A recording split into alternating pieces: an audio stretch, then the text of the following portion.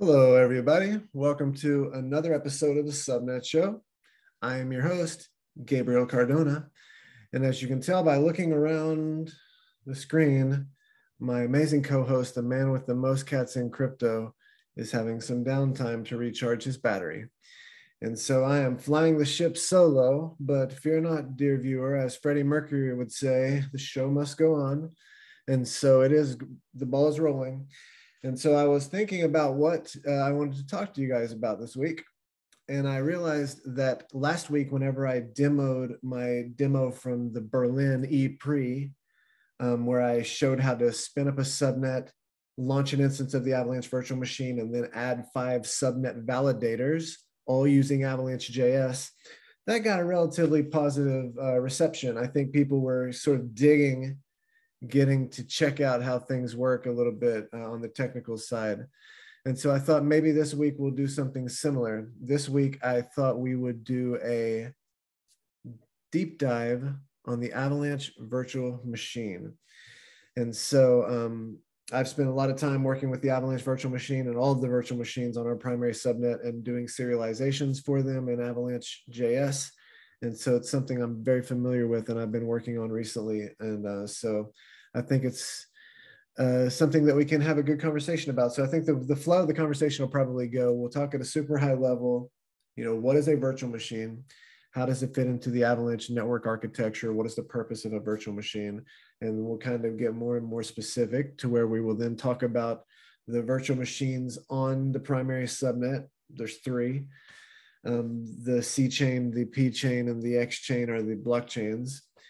And then we will have a handful of scripts I want to run in phase 3. So we'll actually run some TypeScript, and we will, the 5 different types of virtual machines that are live on the Avalanche virtual machine, the 5 different transaction types that are part of the Avalanche virtual machine, we will deserialize each one of those, an example of each one of those, meaning we'll literally get, the hexadecimal encoded string or the CB58 encoded string, and we'll break it into its individual components down to the byte level. We'll see the individual bytes that map to the different parts of the transaction, the inputs, the outputs, the asset IDs, the transaction IDs, all the different stuff. It'll be pretty rad. So and then I have a little bit of alpha at the end. I'm going to drop a cool little script that shows something I've been working on, which will soon be released in Avalanche JS.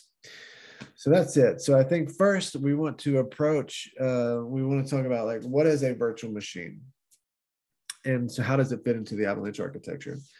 So I'm going to fill in a lot of back knowledge here. So if you are a seasoned Avalanche developer, some of this stuff you may already know. So, bear with me as I kind of fill in the back knowledge because the barrier to entry on our platform is relatively high. And for me to speak about some of these concepts, it's going to be required to know for sure that you, dear viewer, have the required back knowledge so that I can be confident you're not just like, what's this dude talking about? So I'm going to be filling in some back knowledge that you may already know. So Avalanche is a network of networks. It's unlike Bitcoin or Ethereum, for example, where there is one virtual machine and then one set of validators. So in Bitcoin you have the Bitcoin virtual machine and the Bitcoin miners, and that's it. In Ethereum you have the Ethereum virtual machine and the Ethereum miners, and that's it. Avalanche has a primitive called a subnet, which we make available to developers, and a subnet is a dynamic set of validators working together to come into agreement on the state of a set of blockchains. That is the technical definition of what is a subnet. A subnet is a dynamic set of validators. So it's a dynamic, meaning you can add or remove them. And it can be a spectrum of public to private. And then a dynamic set of validators working together to come into agreement. So that's consensus, right? Consensus is the process by which a series of individuals come into agreement on a decision. So a subnet is a dynamic set of validators working together to come into consensus on the state of a set of blockchains. So that implies that you can have more than one blockchain on a subnet and that these validators are keeping track of the state of these blockchains. And that's exactly what a subnet is doing. And so in Avalanche, anybody can spin up their own tailor-made network. It's like very, very straightforward. In fact, that was what my demo was last week. Remember, we spun up a subnet and launched a virtual machine on it in 3 minutes and added validators. And so the rad thing is that these subnets get out of the box all of this avalanche functionality. So you get these thousands of transactions per second, this sub-second finality.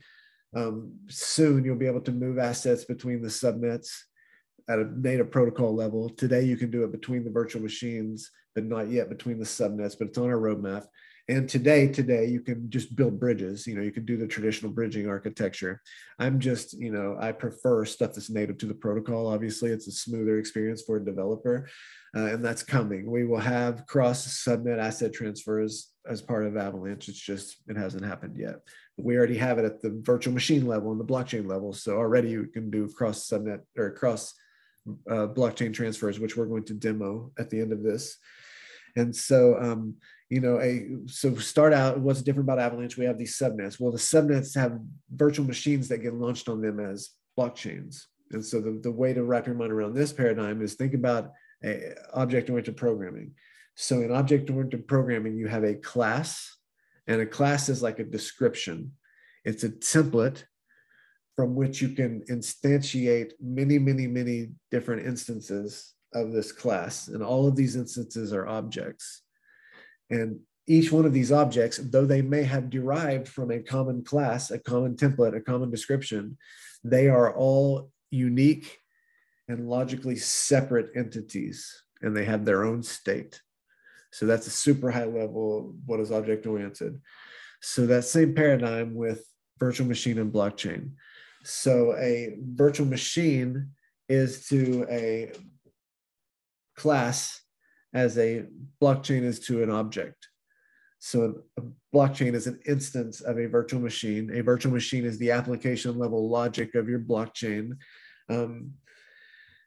And you can instantiate as many one of these instances of this blockchain as you want. And though all of these blockchains may derive from a common template, a common virtual machine, they are all unique and separate and logically independent entities with their own state.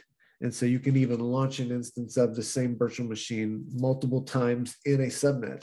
So you could spin up a subnet and just launch like 10 instances of the EVM that can all do cross EVM asset transfers. And for whatever reason, you make your own architectural decision, but that's a possibility. You can launch more than one subnet or one virtual machine on a subnet. For what it's worth, despite the fact that we have 3 virtual machines launched on our primary subnet, we suggest that you only spin up one virtual machine per subnet, because that way you get all of the throughput and all the finality just on your single blockchain. And in theory, it will be so already you can do it with bridges, but once it's on the subnet, once it's on the protocol level, it will be so simple to move assets back and forth between the subnets that you might as well just spin a subnet up for each virtual machine, each blockchain, because then they all get the maximum throughput, and then they can just cross subnet asset transfer so easily anyway. It's not a big deal. That's the thinking there. Is in theory, you should only be spinning up one blockchain per subnet, but you can do as many as you want. That's not at the protocol level. It's just something we've come to suggest as a best practice. So let's dig in one little layer deeper here. Technically speaking, a virtual machine is a state machine. Okay. So you have the state of your blockchain, a state transition function, transactions, and then an API through which users can interact with your blockchain. And so why is this all important? Because if you zoom out the super highest level, if you abstract everything away, really all you've got with a blockchain is you've got this state machine. You've got some state.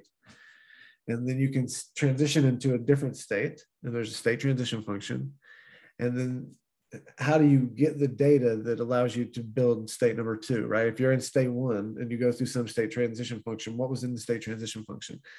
You can bow that in by the transactions. So that's what the transactions do. If you call a create asset transaction, it's going to cause trigger a state transition function that creates a new asset, creates a mint output, allocates some of this asset to certain different users with certain permissions. And so as a blockchain developer, as a virtual machine developer, you really need to figure out what your transactions are. And then ultimately you just need to be able to parse, verify, accept, and reject. And then above and beyond that it's incredibly expressive. So you can do anything you want with these virtual machines. They're incredibly, incredibly expressive. And so a virtual machine really was, to zoom back out to the original question, what is a virtual machine? How does a virtual machine fit into the Avalanche ecosystem? A virtual machine is the application level logic. That's the state machine. It's what allows you to transition between different states based on your transactions. And so again, as an application developer, as a blockchain developer, you need to figure out what your transactions are. And so now I want to dig into the actual code. Let me share my screen with y'all 1 sec.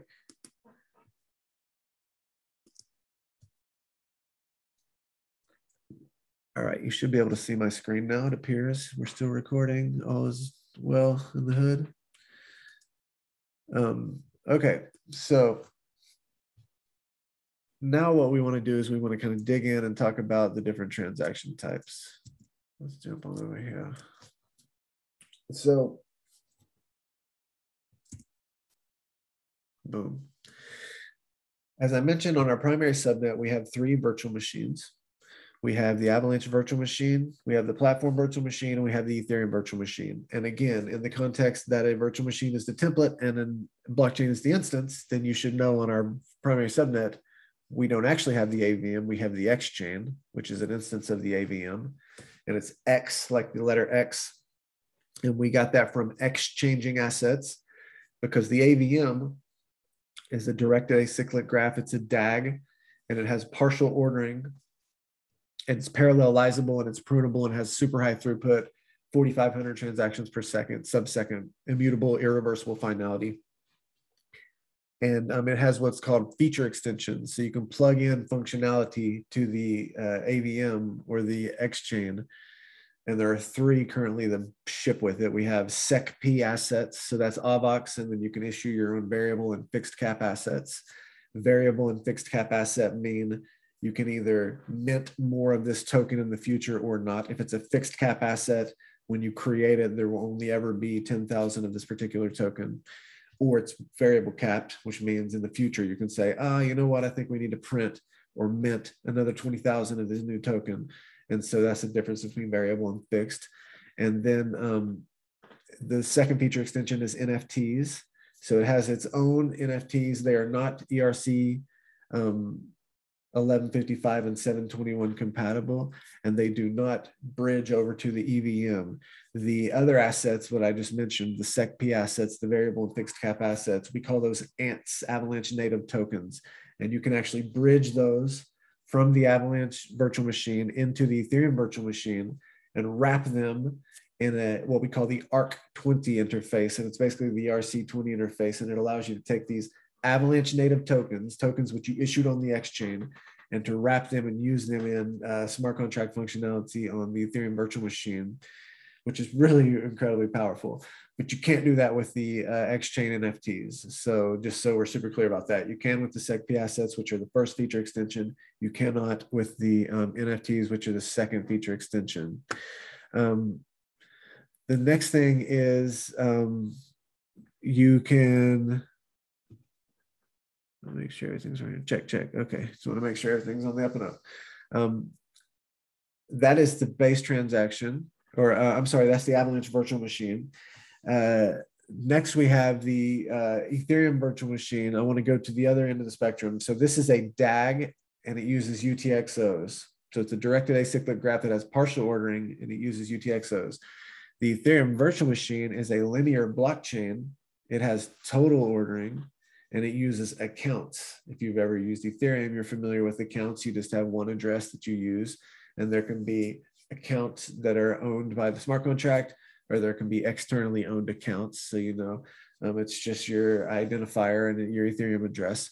In Bitcoin land, in Litecoin, in Bitcoin Cash, any of these UTXO systems, Avalanche virtual machine, there's something called UTXO. It's different than an account. It's very much like if you were just keeping track of your change in the money in your hand. So you start out the day and you have a nice crispy $5 bill, and you go somewhere and they charge you $2.50, and you give them 5. So you say, I'm going to use this bill right here. It's worth 5 credits, 5 whatever. So they take it.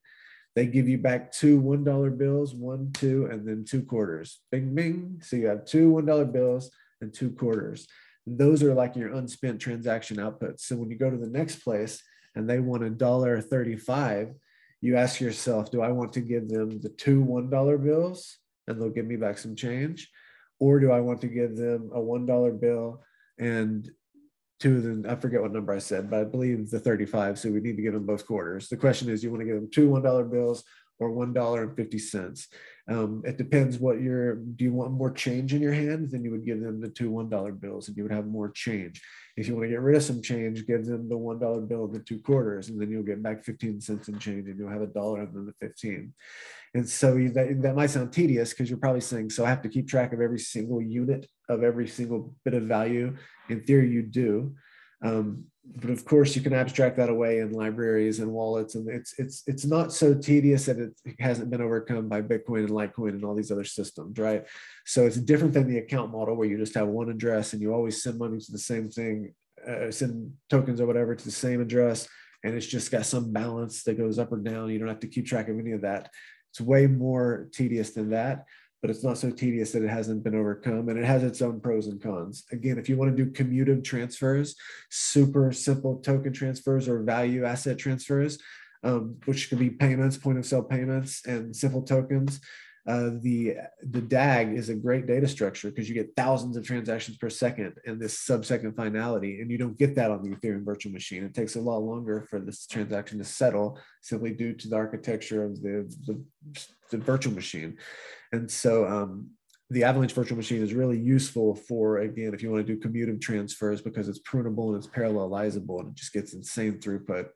We also have, again, the EVM, and the EVM is the Ethereum virtual machine. It has 100% backwards compatibility with existing Ethereum developer tooling. So if you have built anything with MetaMask, Remix, Truffle, Hardhat, et cetera, you simply need to add either our local network, our test network, or our main network as a new network ID in your Hardhat config or Truffle config or your MetaMask add a network screen. And you can just deploy your existing Ethereum virtual machine work to our network with very, very minor changes needing to be done. It's because we're literally, our C chain, our EVM is in 100% backwards compatibility. So, you know, it's the amount of work needed to port your app over is literally just changing a couple configuration variables. It's pretty cool. And so then in the middle, we have the platform virtual machine. And this is kind of like a breed of the two. I mentioned the Avalanche virtual machine is a DAG that uses UTXO. The EVM is a linear chain that uses accounts. The platform virtual machine is a linear chain that uses UTXOs.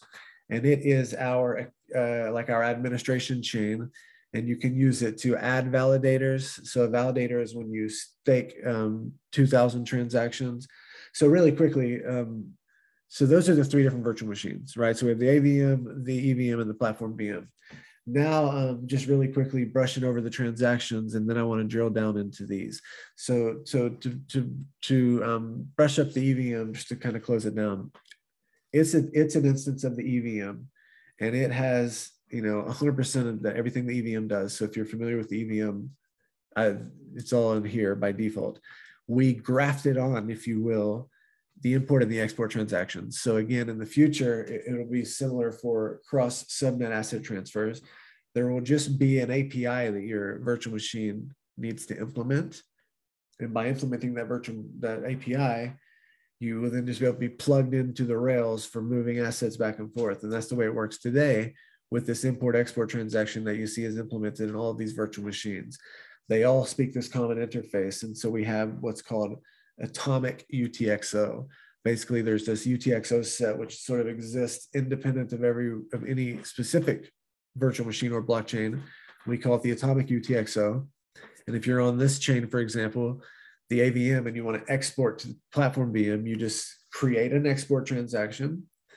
You plug in, just set on the rails that exist between these virtual machines just by the fact that they both implemented this import and export transaction interface. You just set your tokens on those rails and call the export transaction and say, I'm exporting to this P chain address on the P chain. And then you'll have a UTXO that all of a sudden is chilling in the atomic UTXO set. And then on the platform VM, you can call an import transaction and you say, hey, give this address, my P chain address, any atomic UTXO that are coming to me from the X chain. And sure enough, you have that one that's chilling there, and boom, you'll get the atomic UTXO over here, and you've transferred assets across. And you can do the exact same, thing on the other side. Export from the P chain, import from the X chain, and all of these chains allow you to swap in between them. And so it's really, really cool. If you've ever done cross-chain swaps on bridges or whatever, it's just so much smoother at the protocol level. Right now, it's 2 transactions, an import and an export, and action on both sides. But I'm positive on the roadmap, there's been this, I forget what it's called, but there's the idea of doing a single transaction to, make this even smoother, right? Like the UX could be cleaned up in that one regard. It's currently 2 steps, which I don't mind so much because you just have UTXO and a UTXO set. It happens to be atomic instead of on the one virtual machine, but it's the same thing. If you have UTXO sitting on the X chain, or if you have UTXO sitting in the atomics UTXO set, what's really the difference? You have UTXOs chilling somewhere, right? That's how I personally view it. I guess the difference would be you might be able to see it in different wallet balances and stuff. But with regards to, are the UTXOs safe and happy in their home? Sure, they're chilling in the UTXO set that's atomic as opposed to one that's mapped to a virtual machine. So now talk about the platform VM, and then we're going to drill down into the actual technical specification of the AVM. The platform VM is our administration chain, as I mentioned. It allows you to add a validator. So this is when you stake 2,000 AVAX and you actually make your node a full validating node, which means it will, based on its weight, be sampled to create the next block or the next vertex. Whenever you add a validator, you can only validate between 2 weeks and 1 year. And you have to stake at least 2,000 AVAX up to 3 million AVAX. That's the cap. And whenever you set up your validator, you can have other people delegate. You'll notice there's an add delegator transaction. You can have other people delegate some of their AVAX to you. If they don't want to run their own node, if they don't have 2,000 AVAX to stake, they can delegate at least 25 AVAX to you. And that will increase your weight, which increases your statistic probability of being sampled in the next round to create the next block or vertex. And so you can charge them a fee for that. So whenever you call add validator transaction, not only are you setting the amount of time, not only are you setting the amount that you're staking, you're also setting a rate, a fee that you will charge other people to delegate to you. Next, you have the add subnet validator transaction. So as I mentioned, as you can see down here, we have the create subnet transaction. Creating a subnet on Avalanche is incredibly simple. You can see it's literally a single transaction call, create subnet transaction. Once you have a subnet, you need to add validators to it. And so again, there's the add subnet validator call. It's pretty much the same as the add validator call. There's a couple of gotchas here. One that comes out, immediately you have to pass in the subnet ID, obviously. So you will have had to call this beforehand. Or if somebody else has, in theory, you're adding your validator to a subnet. So you need the subnet ID. And then the amount of time. You can only have your node validate a subnet for a subset of the amount of time that your node is validating the primary subnet.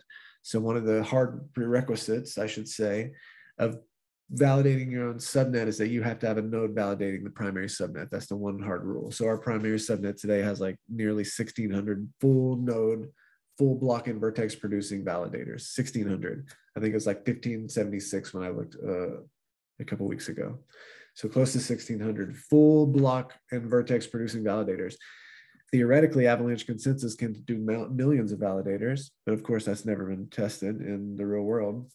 But we used to be able to run on IoT devices like the Raspberry Pi, but lately, maybe in the past, not lately, but in the past year or so, that's not been possible. But that's really just engineering coding reasons. There could be optimizations made to would allow us to run on the IoT again. That's definitely on our roadmap. It's been something we wanted to have again.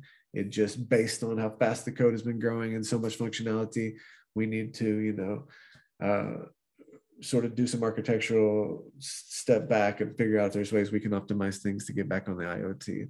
Because in theory, we would be able to run on every type of device, and that would get us to tens of thousands, hundreds of thousands, millions of validators.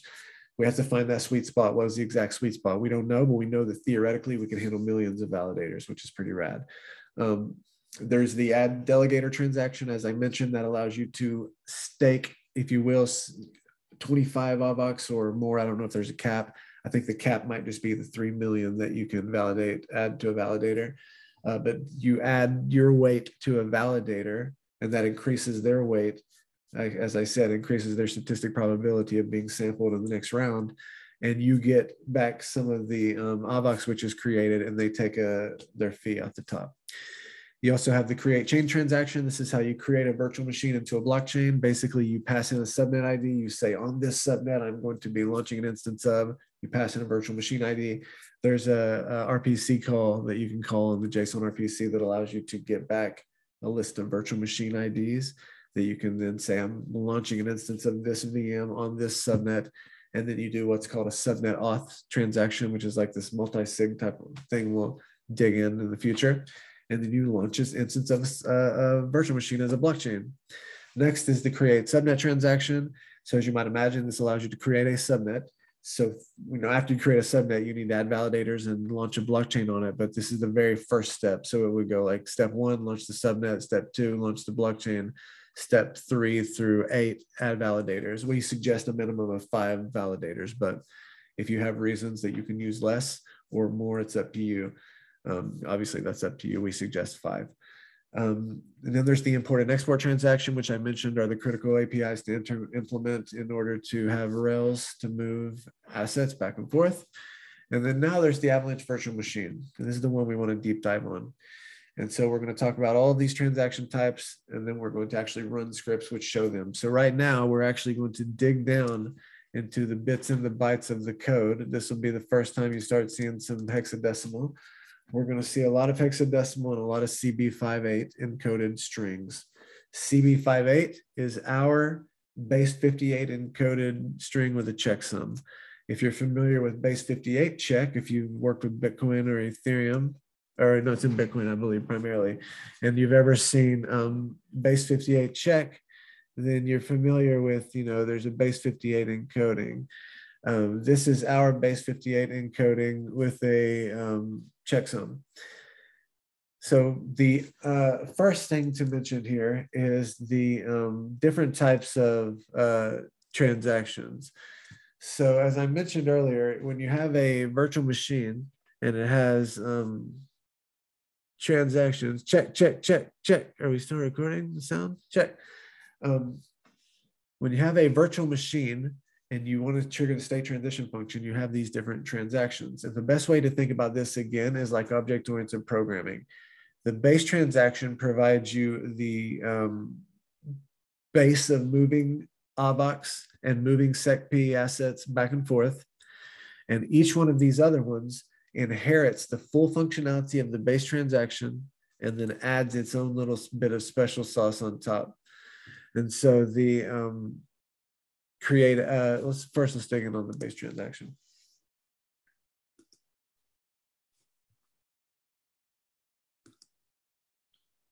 I don't think so. I think we're still good. Yeah, there we are. We're good.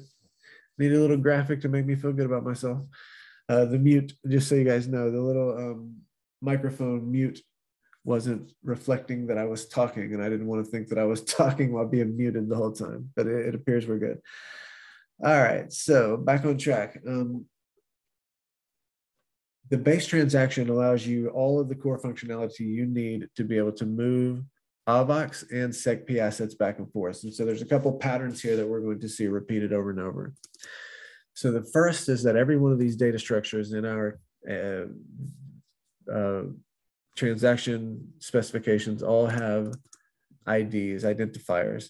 And that's because we're serializing these big data structures. They're JavaScript classes, which we're going to show you in a second. And then they're basically, serializing, they're dehydrating down to this big string, ultimately a buffer, a JavaScript buffer, which is a JavaScript data structure for handling binary data, right? So you're ultimately taking these data structures and serializing them down. So they all have these identifiers. So whenever you have these big long strings of data, you can find the different components in it. whenever you need to rehydrate or deserialize back into a big data structure. And we're going to show you all of this here in a little bit. So you will actually, once you work with this hexadecimal and this API long enough, your brain will actually develop the muscle memory required to spot these data structures in the wild. Whenever you're just looking at a huge string of text, you can be like, oh, there's a type 0 base transaction. We'll see that in a minute. I'm actually going to show you what I'm talking about. So all transactions, all of them, because if you remember, they all inherit all of their functionality from the base transaction. Every transaction, all 5 have a type ID, which each one of the other ones won't be 0, of course, and they'll change that. They all have a network ID. So remember, Avalanche is a network of networks. So this network ID allows you to route to the right network. They also have a blockchain ID, and this is a 32-byte identifier. And the reason this is so great is it's used for replay attack prevention, I should say. So if you've ever worked in a blockchain which has forked, so for example, when Bitcoin forked into Bitcoin Cash, and there's been a ton of forks around that whole era, lots and lots of Bitcoin forks, but even, basically any network that's forked. For the brief moment when they first fork, there's this potential for an attack called a replay attack, where somebody can take a transaction that's valid on one network and replay it on the other and move funds, because the networks are still basically the same. So unless the developers on one of the sides is gracious enough to implement replay protection, you have this attack vector called a replay attack, and it sucks. And it happens until the networks, their states change enough, something gets introduced in some way which is non-backwards compatible, at which point it's like they're 2 separate species and they can no longer crossbreed or whatever, right? But there's that one moment where they're still close enough on the evolutionary tree where you can attack each other. Not possible on Avalanche, because imagine the scenario. Remember, a virtual machine is a template. Imagine somebody takes a virtual machine to the X chain and launches 3 or 4 of them on the same subnet. Would you be able to do replay attacks across the different blockchains, because they're basically the same exact blockchain? You would not, because encoded into the transaction is a 32-byte identifier for the blockchain ID, which is going to be unique for every single instance of the virtual machine. And so if you took a transaction which is valid on blockchain A and tried to replay it on blockchain B, it would complain because blockchain A and blockchain B have different blockchain IDs. So that's pretty rad. We have baked in to our protocol, we have replay protection. Replay attack protection. And again, if you've ever worked, replay attack prevention. Again, if you've ever worked in a ecosystem where you dealt with replay attacks, it sucks. It's like incredibly headache central that we don't have that at all. Next, we have this idea of outputs and inputs. And so if you've ever dealt with UTXOs, unspent transactions, outputs, you know that basically whenever you create a transaction, as I mentioned with the cash analogy, you have to get some inputs. These are the things you're going to spend. And then you have to create a new set of outputs on the other side. This is like the change after a transaction. And so the inputs are like literally pointing to the different bits of money you have. I want to use that $1 bill, and I want to use those 2 quarters because we're paying $1.37. So those are my inputs, this $1 and these 2 quarters. And then on the other side, I'm going to have the change for that, right? The 13 cents. And it's going to be 1 dime and 3 pennies. And that's going to go back into my UTXO set, right? So then I'm going to have a $1 and 13 cents. If my math was correct, I'm going to botch that by a penny or 2, but I think you know what I'm saying. And so that's how UTXO works, input and outputs. And what's cool about Avalanche, the AVM, is that we have different types of outputs and different types of inputs. And we also have what are called operations, which are similar. And so, you know, whenever you include inputs, you can have different types of inputs, which we're going to explore in 1 second after we just wrap out the last thing that's involved on every base transaction. And that is the memo field. So every single transaction, because if you remember, all of the other 4 types inherit all of the base transactions functionality, all of the different transactions are able to write a 256 up to 256 bytes of arbitrary data. And so, you know, if you cleverly encode something, you can pack a lot in 256 bytes. In fact, all of the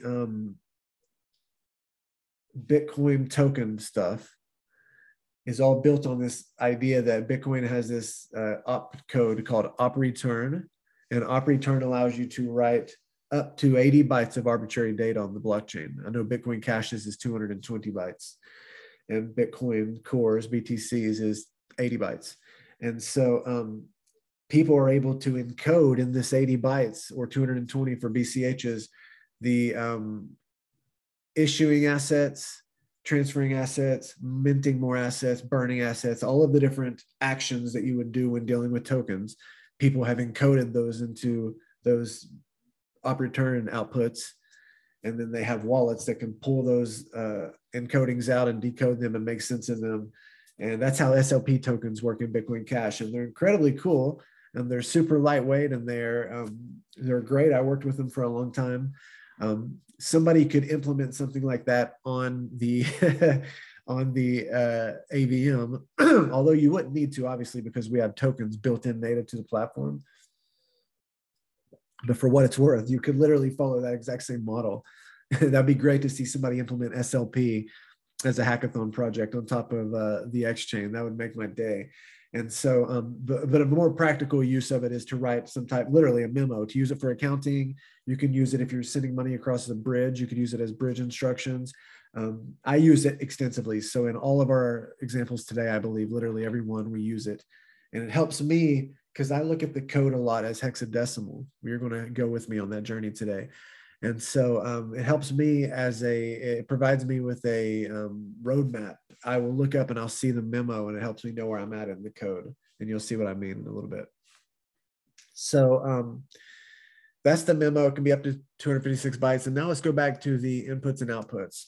So here again, you can kind of see the Gantt specification, and down here we have a proto specification, and then we have an example. All of this is in our docs, docs.avox.network. Go check it out, the specs tab.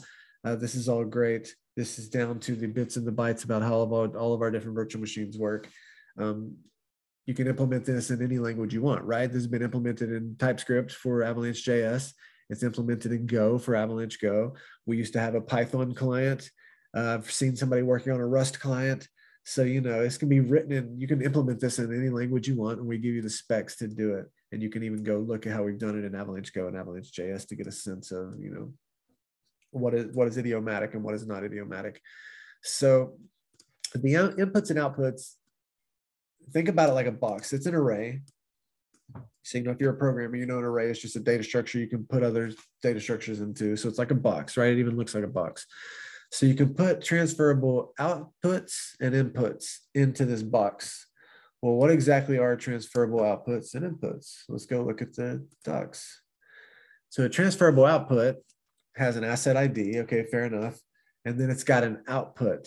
And if you scroll down over here, you see that there are actually 4 different types of outputs. So, to kind of think of that at a higher level, whenever you're creating the SecP transferable outputs, which is part of the base transaction, you can be passing in 4 different types of things there, and they can, as many as you want of any of them, if that makes sense. So you can already get a sense that the AVM's API is very expressive, because all of a sudden you have this idea of transferable outputs, which is like this generic box which wraps around a SecP transfer output. So this is a transfer of AVAX or a transfer of your variable or fixed cap asset.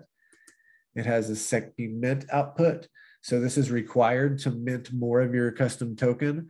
Whenever you do the operation transaction, which we actually will demo at the end of this, you pass in the mint output and consume it. And that gives you like a one-time authority to mint more of these tokens, which you do. And then you create yourself another corresponding SecP mint output to be able to mint more in the future. That's how that workflow works. There's also a transferable output of type NFT transfer output. So again, the AVM has its own custom NFTs. They are not ERC 721 or ER 1155 compatible. They do not swap across the import and export rails to be available to be wrapped as a ARC 721 or anything like that. But they are like, in the same way that the AVM is really good for commutative transfers, it does,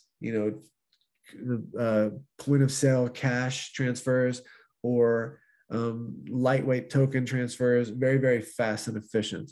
The same thing with these NFTs. So these are like a collectible kind of paradigm.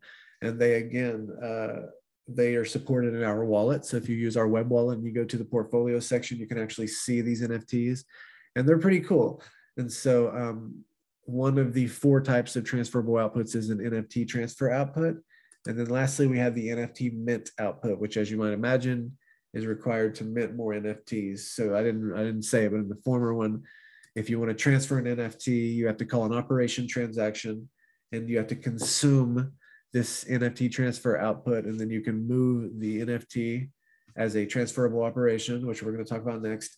And then you can create as an output a new NFT transfer output. So it allows you to transfer them again in the future. And it's the same thing with the NFT mint output. You have to call an operation transaction and consume this as one of the inputs. And then you have to create yourself a new one on the other side, as well as minting whatever tokens you wanted. And so those are the transferable outputs. So I had mentioned, like, what is a transferable output? It's kind of just a box. You have an asset ID on it, and then inside of the box can be any one of those other 4: a SecP transfer, SecP mint, NFT transfer, and NFT mint. And you can pass in as many as you want of each one, right? It's because if you remember, on the base transaction, the transferable inputs is an array. It looks like a box, right? So it's a variable length data structure. You can pass in as many as you want. So just imagine you're packing up a bunch of boxes, and you have 5 SecP transfers because you're moving AVAX to 3 different people, and then you're moving your custom token to 2 different people, and then you have a SecP mint box because you need to issue some more of this token, and then you have an operation transaction that allows you to call those operations and move those assets and issue the new tokens. And so next we have the SecP, we have transferable inputs, and it's similar to transferable outputs. It's an array, and it can accept a variable length number of transferable inputs, but there's actually only one type of transferable input, and that is the SecP transferable input. It's in type 5. Oh yeah, I didn't list those other types. I do want to do that real quickly.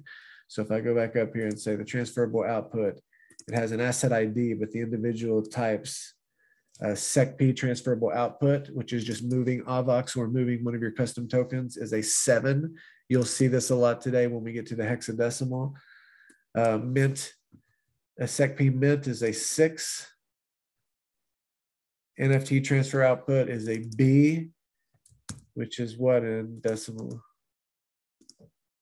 10, 11. So it's a B. It's, of course, hexadecimally encoded. And then a mint output is an A. So that would be a 10 because it's hexadecimally encoded as well. So in decimal, it's 10. Hexadecimal, it's A. And then you also have the SecP transferable input. So those are the transferable outputs. You have those 4 types. Then you have the SecP transferable input, and it has a type 5.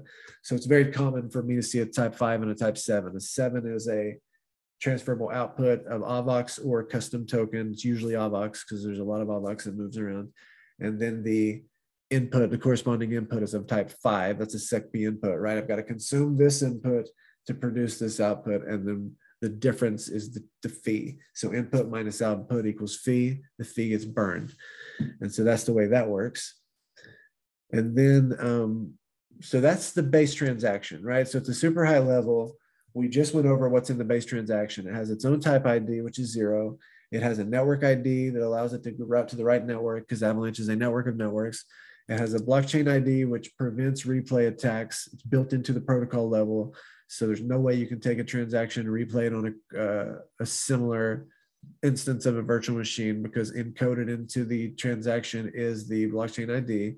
It also has a variable linked array of outputs that can be of type SecP output, SecP mint, NFT output, or NFT mint. It has a variable linked array of inputs. There's only one type, which is the SecP transferable input of type 5. Then it has a memo, which is 256 byte string, arbitrary. It can be empty if you want it to be, of data that can be used for whatever you want. And that's a base transaction. And that's sufficient to cause a state transition function between one state of your blockchain and another. And the difference between them is going to be the assets that you moved around in these inputs and outputs. And so the next one we want to look at is the create asset transaction. And you can see here, if we go look at the Gantt specification of the base transaction, And then you look at the Gantt specification of the create asset transaction, you can see that in the create asset transaction at the top, it says base transaction. So you can imagine if you're taking all of this functionality that exists in the base transaction and you're just copying and pasting it to right here. So that's what I was saying. It's similar to object-oriented programming. All of these assets are inheriting all of their functionality from the base transaction, and then they're getting their own little special sauce at the end. So literally, whenever we see this as a transaction serialization, we'll see an entire base transaction serialized, including the memo. And then after that, we'll see the name, the symbol, the denomination, and then the initial states. So this is when you're creating your own variable or fixed cap asset, what we call Avalanche native tokens, ANTs. This is how this is done. And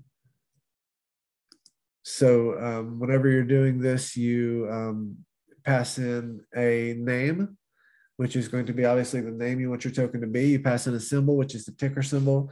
You pass in a denomination. So this is how many periods you, or how many zeros you want after the period. AVOX is 9.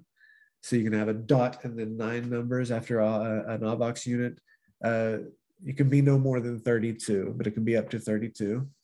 And then you have an array of initial states. So an initial state is going to be it could be a couple of things. It can be some of this new token that you're issuing, you can immediately give some of it to somebody. So, right, you can create some SecP transfer outputs here, type 7, and you'll give them to somebody and say, hey, you're immediately getting some of this new coin. Here's the balance. You can do multi-sig here. You can do time lock. So you can say, the 2 out of these 3 addresses need to sign to move these funds, and you can't do it for 1 year from today. But here is some tokens going out to this multi-sig account. You can do a lot of cool stuff here. And then you also create your mint output. So you remember in the future, if you're going to if you're going to mint any of this asset, you need a mint output. So this is the time that you create that mint output. It's one of the initial states. So that's how that's done. And also similar, if you're creating an NFT, you would do the NFT transfer output or the NFT mint output would have to happen here.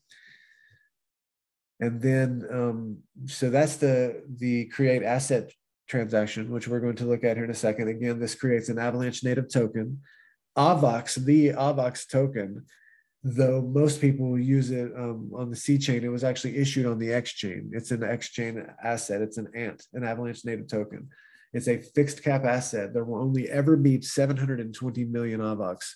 We know exactly how many there are. And so that gives us similar economics to Bitcoin, but we're able to use it in smart contracts in a way which is native to our platform, which gives it a little bit of the Ethereum vibe. So it's a little bit of the best of both worlds. But yeah, AVOX is a fixed cap asset. There will only ever be 720 million. It was issued on the X chain.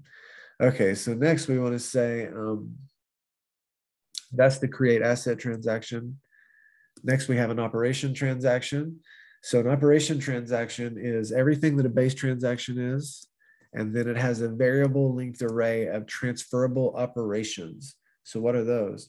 Transferable operations are similar to transferable outputs and transferable inputs, right? You remember we have this generic wrapper called transferable, and then it can have 4 different types of inputs: SecP, SecP mint, NFT, NFT mint, or it could be transferable outputs. It has one type 5 SecP transferable inputs, boom. Or now it can also be operations. So we have this new box called transferable operations. And what can it be? It can be 4 different types of operations, or 3, I'm sorry. What are they? You can do a SecP mint operation. So this allows you to mint more SecP. So if you remember, you would have already created a SecP mint output as a part of the initial state whenever you called create asset transaction. So it created the new asset and it gave you this new minting output that you can use whenever you want to mint. So then you call a SecP, you call an operation transaction, and you create a SecP mint operation in which you consume that SecP mint output. And that gives you the one-time ability to mint more of this token. And then on the other side, you need to create yourself a new mint output that you can use in future mint operations. There's also a different type of operation called an NFT mint operation, similar to SecP mint operation. This allows you to mint more of an NFT. Same paradigm, you need to consume the NFT mint output that you created as part of the initial state when you called create asset transaction. And then there's also the NFT transfer operation, which of course allows you to transfer an NFT. These again are the AVM NFTs. And this, again, you have to consume the NFT transfer output that you created, and you then move the NFT, transfer it, and then you create a new NFT transfer output to be consumed again in the future when you want to transfer it again. So that is what explains operations. So, now you have an operation transaction, you understand it can do everything that a base transaction can do. So really, I just want to keep driving that home. Everything's got the same inputs and outputs as the base transaction. So where's it at? Right here, the base transaction. It's got this whole data structure, if you remember. The operation transaction is all of this plus the operations. So again, whatever you can do in these transferable outputs and inputs, you can do with an operation transaction. So you can move AVAX and move your custom token and mint more of your custom token and move or mint more of your NFT, all using the operation transactions and the base transaction. So operation transaction is actually really powerful, even though it looks quite simple. It just does everything the base transaction does, and then allows you to do minting of NFTs and SecPs and moving of NFTs. It's pretty cool.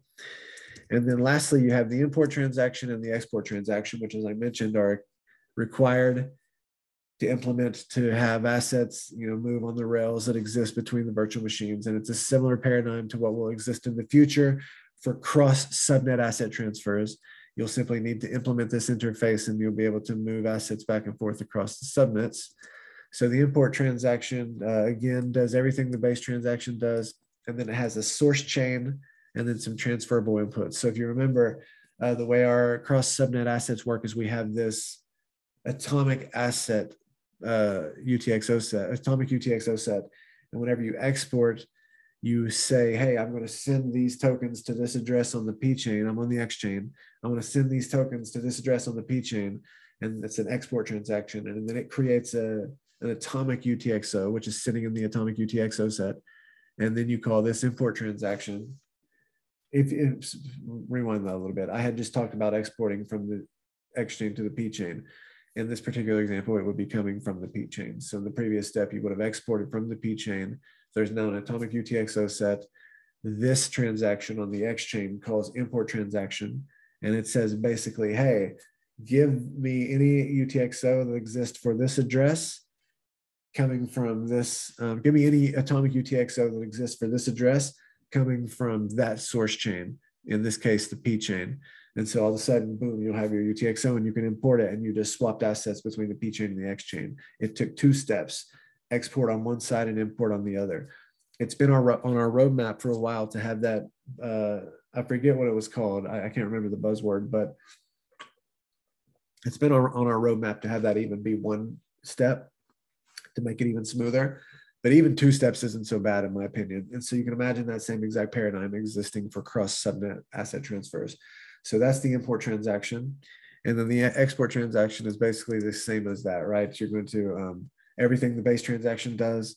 And then instead of saying, give me all the UTXO that exists for this address from that chain, you're saying, here are some assets, send it to this address on this chain over here. And it'll create an atomic UTXO that will then just chill there until somebody on the other side calls the import transaction. And the X chain, the AVM can import and export to both the P chain and the C chain. And it can even implement ants. I'm sorry, it can cross subnet my thoughts. It can swap across the virtual machines between the X chain and the P chain and the X chain and the C chain, ants, Avalanche native tokens. So not just AVAX, but assets which you create yourself. You can actually swap and move them across the different chains using the same API. And so that's the import and the export transaction. That gives you a sense of, the virtual machines are just the state machines, and you need these transactions to trigger the state transition functions. So each one of these, between everything you've just seen here, that does the extent of what the Avalanche virtual machine does. It does the base transaction. It sends AVAX around. It sends SecP assets around. It does a create asset transaction. You can create new SecP assets. You can create new NFT assets. There's an operation transaction, which allows you to move NFTs and to mint more NFTs and to mint SecP assets. And then you have the import and the export, which allow you to swap assets between these different virtual machines in a way that's all super smooth. And that is it for the AVM. There's obviously the platform VM, which is pretty intense as well. You can imagine sort of deep diving on each one of those, which we're going to do in a future episode. And then the EVM, which is actually quite straightforward. It's just the EVM with these import and export. But with regards to the AVM, there it is. You get a sense of what it looks like. And if you wanted to build your own virtual machine, you can even imagine maybe some things came to your mind while I was talking about, hey, I could create a transaction which would only do that one thing and it would cause the state transition function to behave in such and such a way. This might inspire you to start doing that. So now what I want to do is I actually want to jump on over to my terminal. And I want to run some of these scripts. So I have them even here in my notes in the order I want to run them. So I shouldn't stumble up too bad. But you know how demoing goes. Let's see how this goes.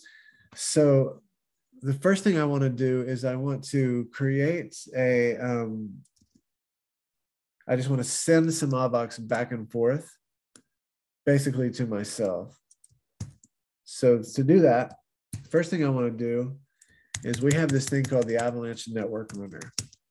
And it is very akin to Ganache, if you use Ganache in Ethereum. This will spin you up a 5-node network. You can see I'm running go run examples local 5-node network main.go. So this is going to spin me up a 5-node network. And it's going to, it's an actual 5-node network. There's actually 5 instances of Avalanche Go that spin up here. And this is a utility method on the Avalanche Network Runner. The Avalanche Network Runner is really, really powerful, actually. And you can do all kinds of stuff by spinning up your own custom networks and interact with it in a very granular way. This is just a helper script, which fires up a 5-node network so that I don't have to think about any of this.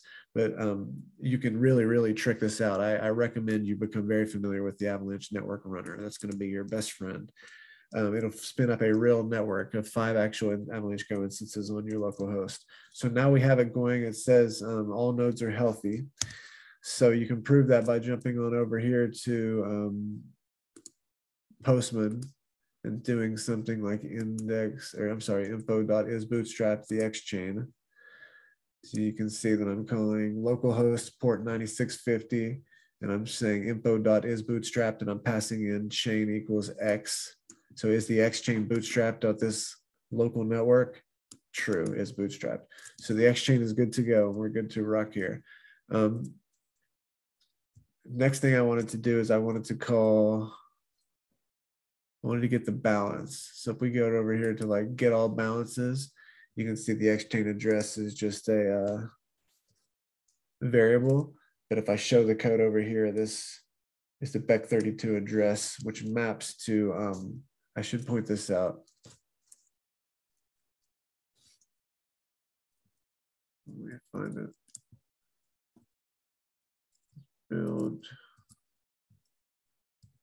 Build based transaction and no, that's AVOX, right? Build based transaction AVOX. Pardon me, my friends. So this is the transaction. This is the script I want to run, and there's a couple things to note here. Where do we have it? We have this guy right here. So you can see I'm doing priv key equals, and then I have this private key prefix, and then this default local Genesis private key, which if I click through is this EWOC key. We call it EWOC because it has these, just making sure on target here, it has these 4 letters at the beginning, EWOC. This key is funded on the Genesis blocks and vertexes of the X-chain, P-chain, and the C-chain a lot on this local network. So on the C-chain, I'm sorry, on the X-chain, it has 300 million AVOX. On the P-chain, it has 30 million. And then on the C-chain, it has 50 million. So if you use this private key, which is a constant in Avalanche.js, so this is known to the world, this is public. Don't ever use this with value-bearing assets. This is only for use on your local debugging network. And we have it as a constant because now in this script, we can literally just import it like that and import it into the key. keychain. And now we have a funded wallet with 300 million AVAX on this local little script right here, which is very helpful, obviously. And so now you can see when I run this, it's going to list the number of addresses. It's going to list the addresses. And you're going to see that the one it shows is this BEC32 encoded address. And then you're going to see that it is basically building this base transaction where it's sending. So it's getting the balance from my single address. I only have one address. It's saying, what is my balance? If we go over here and say get all balances, we can see we have 300 million AVAX, right? So it's going to get back. I'm not calling get all balances. Technically, I'm calling get balance, which is this one. And you can see again, I have the X-chain address, which is my BEC32 address. And then I have the AVAX asset ID as AVAX. And so it's going to tell me that I have this many, and then this is the UTXO ID. So this is the actual transaction and the index of the output that I have this money sitting at. This is the actual key on the map, if you will. X marks the spot. And so I have all this AVAX. So in the script, I'm saying, hey, give me all that AVAX, give me the balance of it, and now create a new output. Where are we at? Oh yeah, right here. So now create a new amount that is the current balance minus the fee. So currently the fee to send AVAX on the X chain is 1 million nano AVAX. It's just a hard-coded fee. It's not dynamic. And we burn that, right? So input minus output equals fee to get burned. So the balance minus the balance sub the fee is the new amount. It should be literally all of the 300 million, which is much more in nano AVAX, whatever this number is in nano AVAX, it's a big number. Minus 1 million, nano AVAX. So this is 300 quadrillion, this nano AVAX, this is how many you have. Minus 1 million is what I would expect the output of this to be. And so now we're going to send some funds. And there's one more thing I want you to notice. I'm going to log this transaction as there's this to buffer and from buffer. So those are the methods that get called when you want to serialize these data structures down into the format which gets posted to the full node. So that happens whenever you call issue transaction. If you dig under the hood here, to buffer gets called a little bit down the line, but I'm going to log it here. I want to log this as a big hex string so that we can actually decode it together. That's something that I had mentioned to you that I wanted to show you. It's a bit tedious, but number one, it just really drives the point home. And some of you might find it interesting. I find it interesting, and I've done it a billion times. So let's run this script and let's see if it works.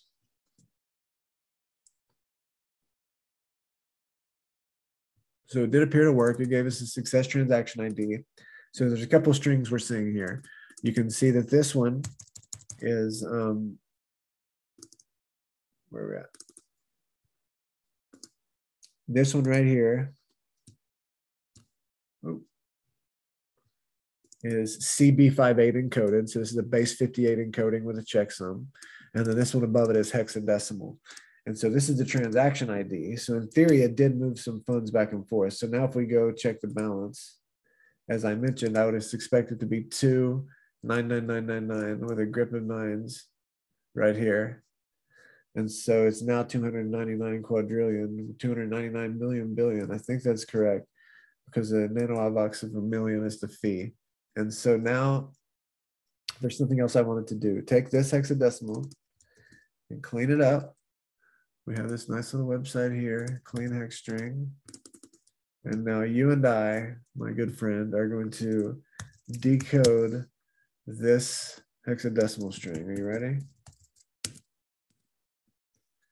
All right, so that's what it's posted across the wire to the full node. And apparently it was successful. The full node said, yep, that's what I'm looking for. So what do we actually see? Remember I told you my eye can pick these things out? Remember I said a 7 stands out to me? That's a SecP transferable output guaranteed. And remember I told you a 5 jumps out to me? That's a SecP transferable input. And then another one that jumps out to me is 9 down here. That's a SecP credential for signing this 65 byte recoverable signature. So see how I can already in my mind break this down into all the different components, and we're going to do that right now. Let me make this a little bigger. Okay, so first, check, check, check. Make sure we're on the level here. Check, check, check. Check, check, check. I think we're good. Okay, so now we're going to see the first 2 bytes is the codec ID. Where are we at?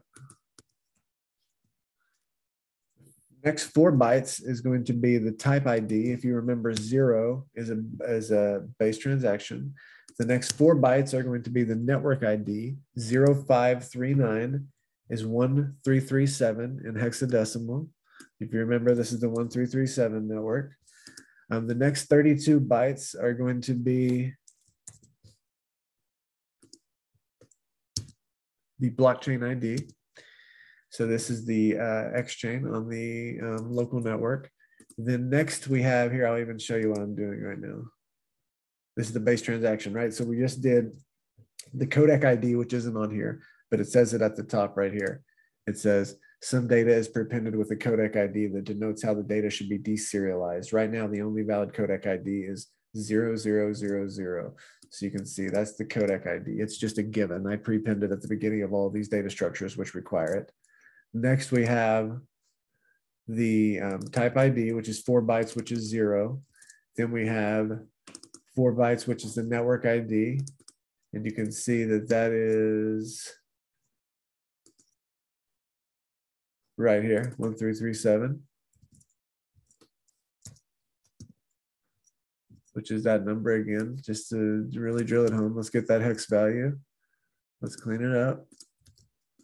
We'll take it and go from hexadecimal to decimal. 1337. So that's the 1337 network. Next, we want to the 32 bytes for the, let's clean this up. So this is the blockchain ID. So let's take this over here, get rid of all the white spaces, convert it to CB58 from hex. And so now that QZ little f, big F, we should be able to go over here and say info.get blockchain ID for the X chain. And look, boom, it's that same string. So that encoded into the transaction is the blockchain ID. If you remember, that's useful for replay protection. So then we have, if you look at the base transaction, we now are going to have a variable length array of these transferable outputs. Remember, I told you there's multiple outputs and inputs. So now we come to that part of the code. So 1 is the variable length part. Anytime in our serialization, there's something which is a variable length, you don't know how long it's going to be. It'll either be a 4 value, 4, or 2. You'll see in the next transaction, the create asset transaction, the name and the ticker symbol are only 2 bytes. But most of the time it's 4 bytes because that's a big number. And so now we know for sure there's only going to be 1 transferable output because the number is 1. And so now this next part is transferable output 1. So the first 32 bytes are the asset ID. The next 4 bytes are the type ID. Remember, it's 7. This is SecP transferable output. The next 4 bytes are the 1, 2, 3, 4 are the amount. The next 4 bytes are the lock time. The next 4 bytes are the threshold. The next 4 bytes are the number of 20 byte addresses in this array. So there's going to be one address of 20 bytes. And if you, this is the public key, which maps to the EWOC address. So basically this is an output saying this type, this is the asset ID. So AVOX, which is a SecP transfer output of this amount, this is going to be that 299999 whatever, is available immediately. This is all zeros. The lock time means 0 is now. And only 1 address needs to sign for it. It's a 1 of 1. And then this is the array of addresses which can sign for it. There's going to be 1 of them total. And here it is. It maps to your EWOC private key. So that's what that output is telling us. So next, we know there's going to be a count for the number of transferable inputs because there was only 1 output. And the next thing, of course, on the base transactions data structure is the transferable inputs. So you can even see over here, it says 4 bytes plus the size of them total. So the 4 bytes is the count, right? How many here are 4 bytes? how many here? 4 bytes. So it looks like there's one transferable input. So I know that the data structure is 32 bytes for the TXID, 4 bytes for the UTXO index, because there could be more than one UTXO in a transaction. So as an input, you're saying, my input that I want to spend was in this transaction ID, and out of all the UTXO, it was the first one. And then there's 32 bytes for the asset ID, and then there's 4 bytes for the type ID, 5 is the SecP transferable input. Remember I told you 5 and 7 stand out to me. So 5 is the SecP transferable input, 8 bytes along for the amount. So this is going to be the 300 million. Is that accurate? Let's see here. Let's clean it up. I'm gonna test it. Convert that to decimal. And it was, right? So this is the input. I had expected it to be the 300 million. So I took the hex, that's the amount. The 8 bytes that come after the 4 bytes that tell you the type ID is the amount. So I took those, I cleaned them up, meaning I got rid of the white space. And I took that number and I converted it from hexadecimal to decimal, and it converts to that. So then I would expect, remember, I would expect this, since this is the output, this should be the 299.99 version. So let's do the same thing. Let's clean it up. Did I copy that right?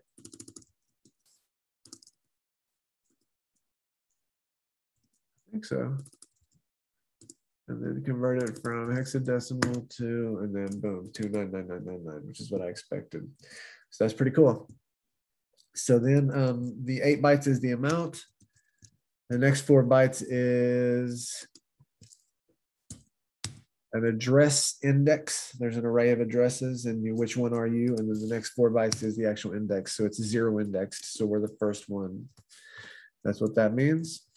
Now we have what's going to be the memo. And remember, again, I said if there's something that's variable length, it'll often have 4 bytes to tell you how long it's going to be. So the 4 bytes here tell you how long the memo is going to be. And we can take 2B and convert it to decimal. That means it's going to be 43 characters. But I know how this works in my mind. So I can already see this break of 1, 9, 1, and then that. I already know what that is. I know what this data structure is. This is the number of credentials. The credential type ID, 9 is SecP, the number of signatures for that credential, and then 1 account, and then a 65 byte recoverable signature. So this is what happens when you sign a transaction. So first, let's decode what this means. So these, I'm nearly positive all these bytes are going to be the 43 number of bytes that make up the memo. So let's take that. Let's clean it up, get rid of the white space. Let's take that and convert it to ASCII, hex to ASCII. Boom, it says AVM utility method build base transaction to send AVOX. Remember how I told you I used a memo in nearly all of my transactions? I did it here as well. I created a buffer of that string, AVM utility method build base transaction to send AVOX, and I wrote it as part of the memo of that transaction. And so now encoded there as hex, but we have our blockchain explorer, for example, and it shows the memo that's on transactions.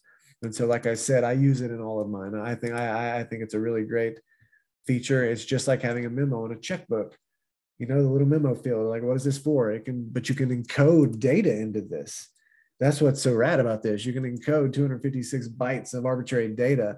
And having seen what I've seen from 220 bytes in Bitcoin Cash and 80 bytes in Bitcoin, their entire token ecosystem exists on that alone.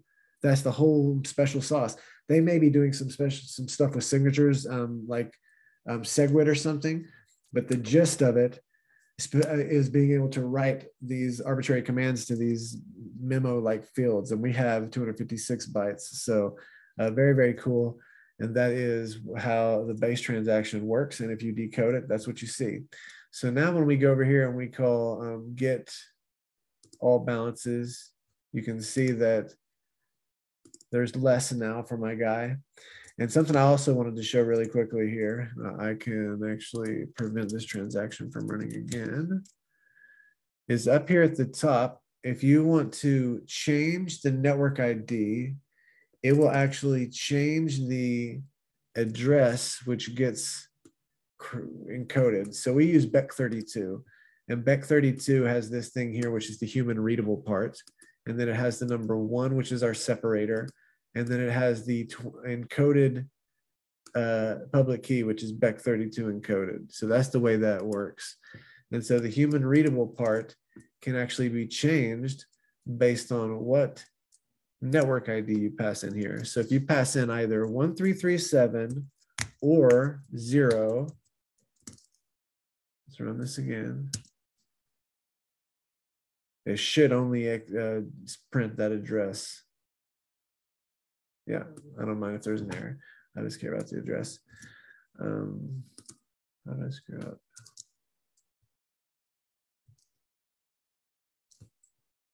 Anyway, it doesn't matter. So if you do 0 or 1337, you get X custom. If you do 1, 2, 3, 4, 5, you will actually get local.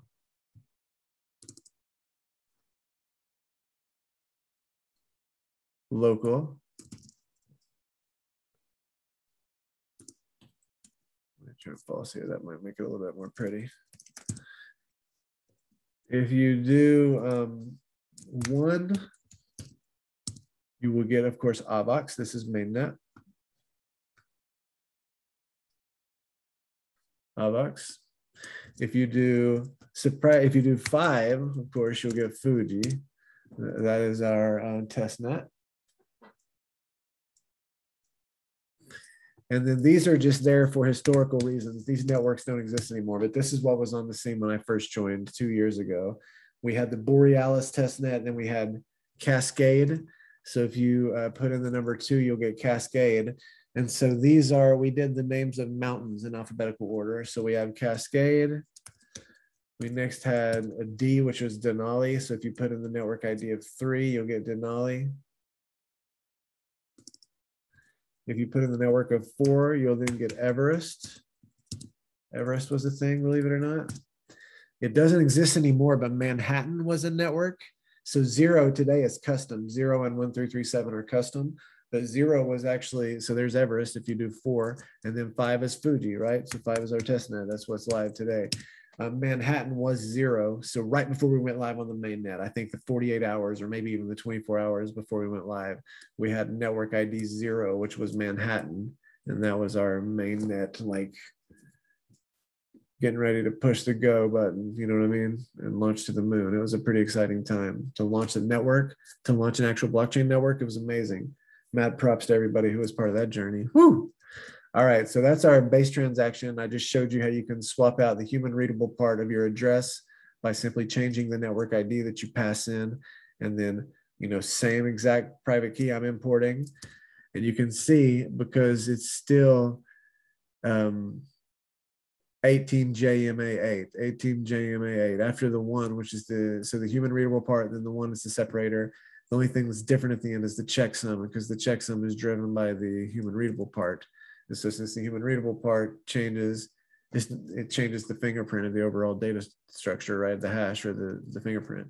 And so that's what's going on there. But you can tell it's the same private key because the first parts of it are all the same before you add the checksum at the end. So next, we want to do I have it in my notes, a create asset transaction. And so this is going to allow us to create our own SecP asset. And if we go open it up, we can see that it's called test token and has the ticker symbol of test. And we're just going to do a denomination.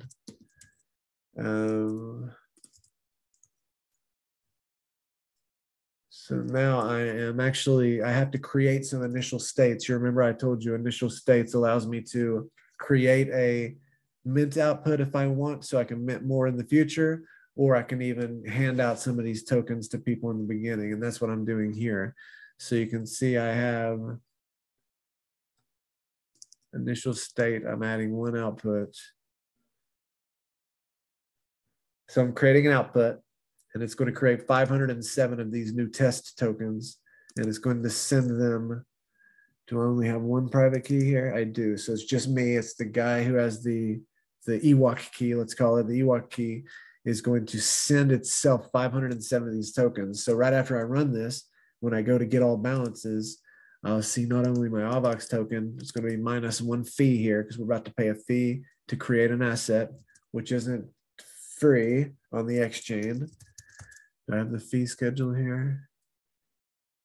Is this it? No. Oh, what is this? The fee schedule. Yes, on the exchange to create an asset, it costs 0.01 AVAX. So we're going to pay this plus the fee, the normal fee of 1 million nano AVAX. And so here we go. Let's make sure everything is in order. And then it also creates a SecP mint output. Remember, I told you if I want to mint any of these in the future. So the SecP mint output is part of the transferable outputs. I had initially said it was part of the initial states. That's not the case. So the initial states is only the amount of the new asset that I'm creating and immediately giving to myself, or the EWOC address. The SecP mint output is actually just part of the transferable outputs. So just clarity on that. And then same thing here, I'm going to actually issue it as a buffer, so and a hex data string so we can decode it together. And then I'm also going to send it out to the Mint network and hopefully create an asset.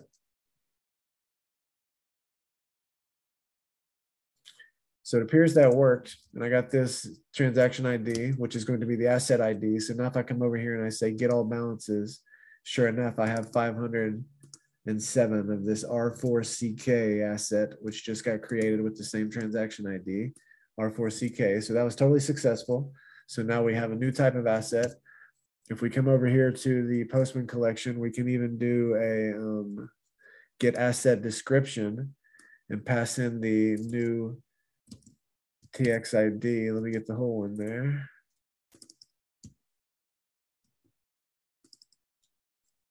And run this. Place this guy here. Run this. And you can see this is test token with a ticker symbol TEST. It's the denomination 3, and this is the asset ID. So you can even take that asset ID, which is the transaction ID, and that's actually the asset ID of this new asset which we created, which you saw when we called get all balances, where there's 507. And we can mint them, which we're going to show in a second because I want to show something else pretty cool. But before we do that, let's do the good old step of debugging this together. We're going to take it over here and clean it up. Make it more easy to visually parse. We're now going to go to the README. We're going to decode this. So again, 2 bytes for the codec ID, 4 bytes for the type ID. If you remember, create asset transaction is of type 1, which we can see if we go right here.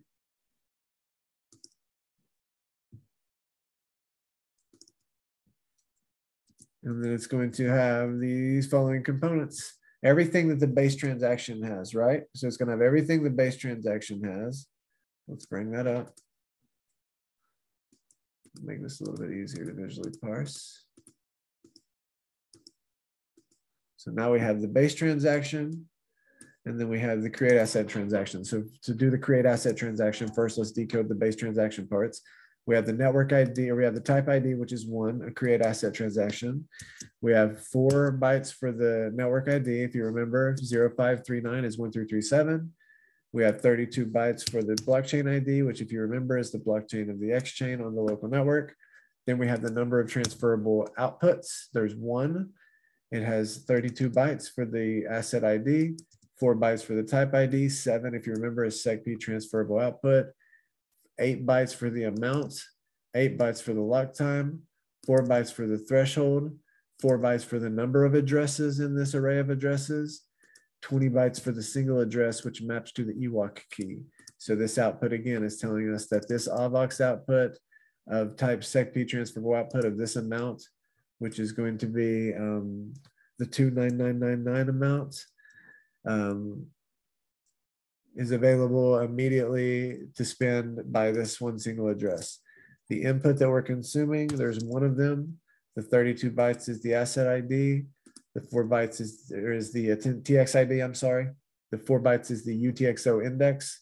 The 32 bytes is the asset ID. The 4 bytes is the type ID. 5 is the SecP transferable input. The 8 bytes is the amount. This is the 29999. So this is going to be the 29999 minus the fee, the output. The input is the 2999. The 4 bytes is the address index. counts, there's one, and then the next is the single address index.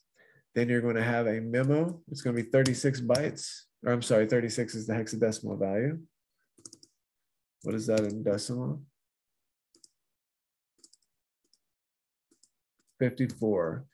So we might have to count this out. Maybe I might be able to get away with it like this. Actually, I can do it like this. Again, my brain knows the patterns. So I know that after the memo field, they're going to go, after the memo field, we'll no longer be doing the base transaction stuff. Then we'll be doing the special stuff, which is special to the create asset transaction. And I know the first is the name, and they do 2 bytes and then the length of the name, and 2 bytes and the length of the string. So I looked for the 2 bytes that looked like it was the length of a name, 9. That is definitely it, and I'll prove it. And then I looked for the next 2 bytes that look, 9 bytes later, and then it's 2 bytes that looks like it's the ticker symbol, and it's 4. And then the next single byte is the denomination. If you remember, it was type 3. And so let me prove this is correct. First off, this is going to be the memo. I go and I clean this up, remove the white spaces, and convert it from hex to ASCII. And of course, it says AVM utility method, build create asset transaction to create an ANT, an Avalanche native token. And you can see that that is here. I did the same thing. I created a buffer, which of the memo, and I passed it in when I created the transaction. So that is definitely the memo. And this is definitely the name of this token. So if I go and I clean that up, and take that hex string and convert it to ASCII, it's test token, which is correct. And then lastly, I know that these 4 are going to be the ticker symbol, TEST. Let's clean it up.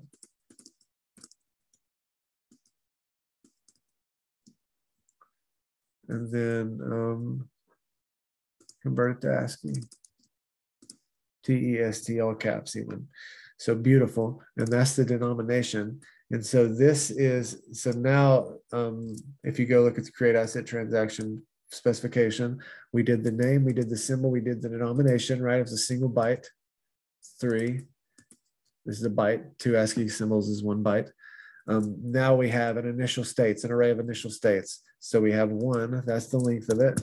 Similar pattern as before, other than these 2, as I mentioned earlier, the create asset transaction has an example of a length counter, which is less than 4. In this case, it's the name and the ticker symbol. It's only 2 bytes each. But most of the time when you're telling how long the item coming is about to be, it's 4 bytes. So similar to up here when you have transferable outputs and you have the 4 byte counter, there's 1, same 4 bytes for inputs. So now this is the initial states, and it has 4 bytes that let you know there's going to be 1 initial state. And then an initial state, what does an initial state contain? Initial state right there, perfect.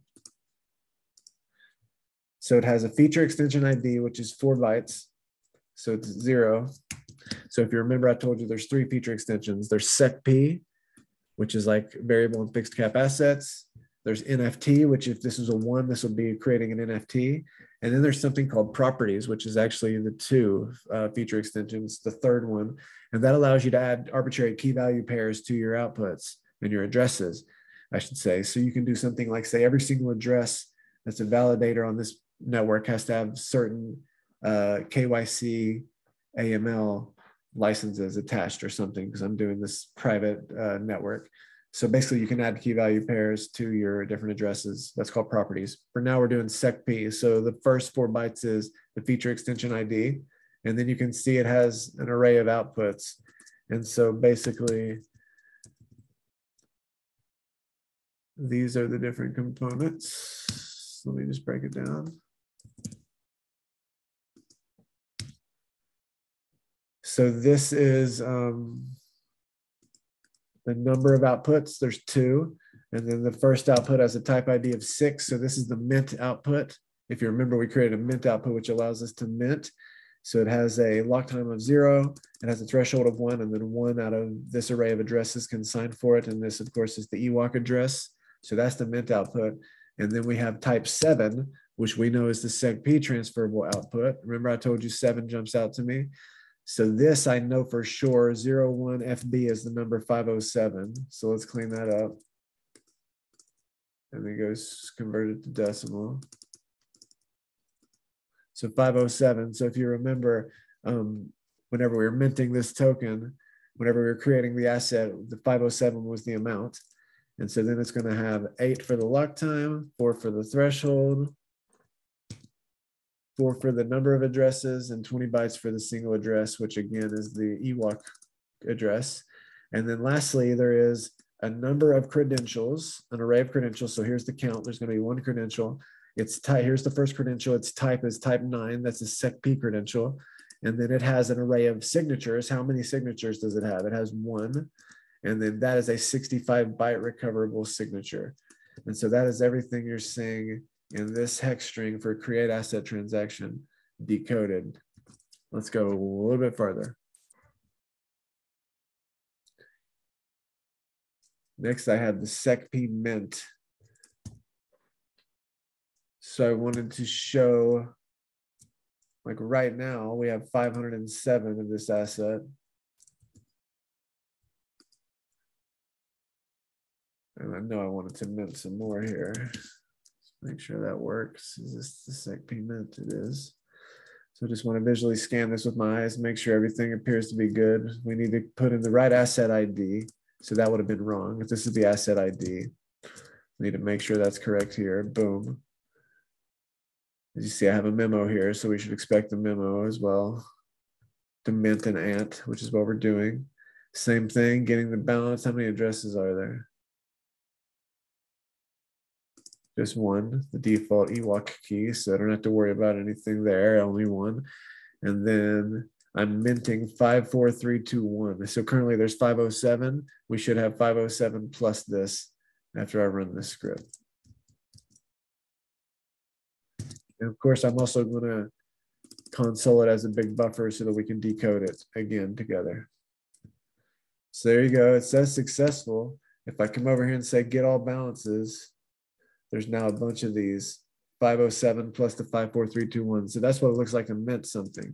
Here's what it looks like in hexadecimal to mint something. What does that look like in the individual components? Well, looks like this. First, we give white spaces between the individual bytes.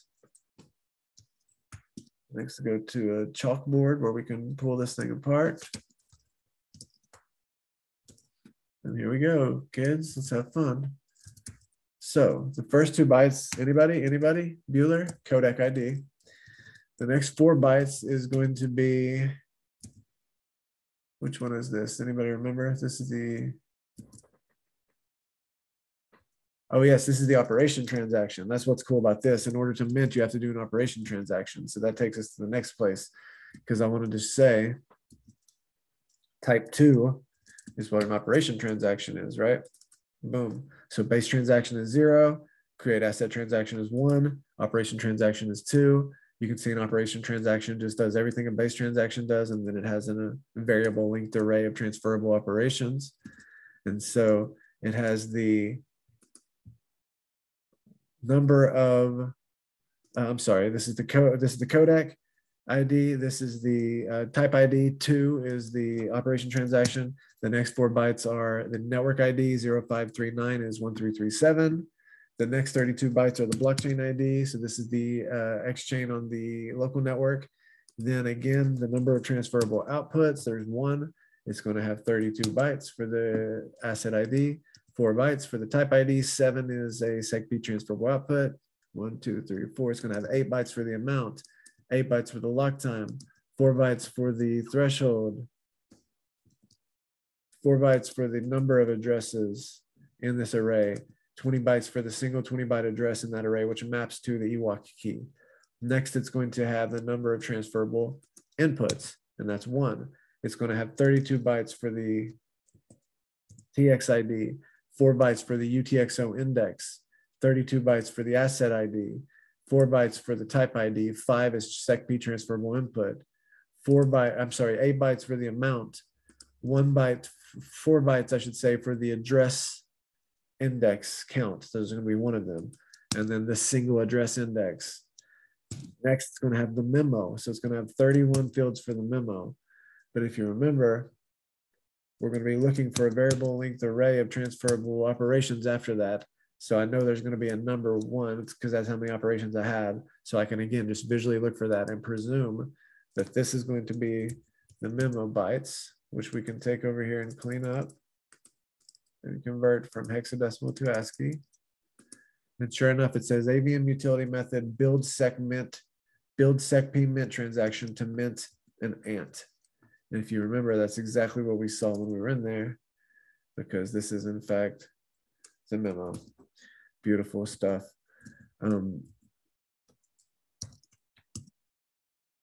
So next we have the variable length array. Let's bring it up,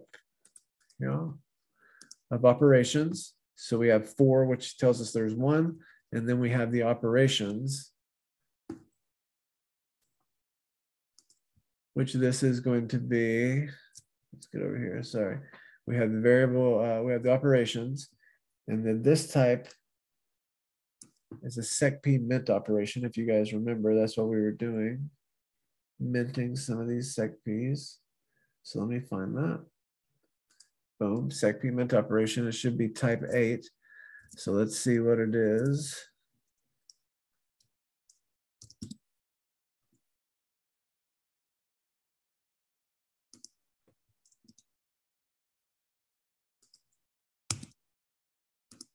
So here's type 8.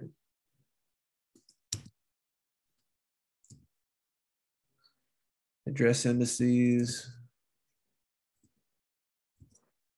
Let's see here. Break out everything I recognize. So I know for sure this 2 and 9 is the credentials and signatures. I know how that all looks.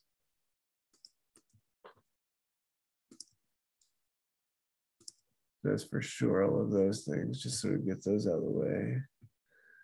I know what this is.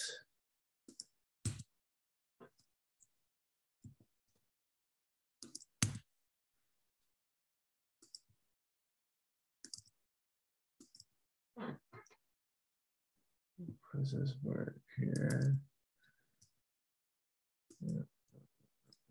I don't know what that is. This is an output right here, because you can see an amount, a lock time, threshold, a number of signatures, or a number of addresses, and then the address. What does this map to?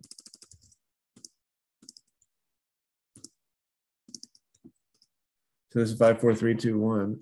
Got it. So this is me minting these new tokens. So this is what it looks like to do a create an operation transaction. So at the end, we have this variable length array of operations, which is what's happening here, where we're actually getting this type 8, you see right here, which is the secp mint operation. And then it's got inside of it the mint output, which is happening right here. You can see it has a, where is it at?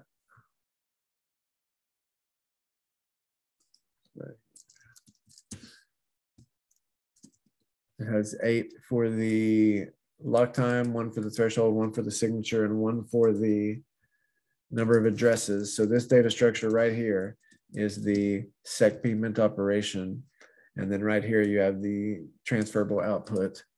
And then you have 2 credentials, 1 of type 9, which is a secp credential, and it has 1 65-byte recoverable signature. And then you have another signature here as well. And it has you have another credential here, also secp, and it has 1 signature, which is a 65-byte recoverable signature as well.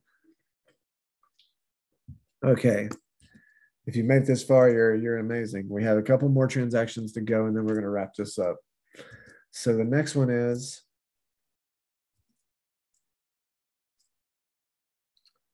the base transaction with the ant. And the reason I wanted to show this is I might need to restart over. What I think I need to do here is I need to restart over, fire it up, call a single transaction, which is to create the asset, and then plug that transaction ID, the asset ID, which is going to be different. It's going to start with a Y, put it into this script, and then I can show you what's kind of cool about this. So let me do that real quick. I'm going to restart the network.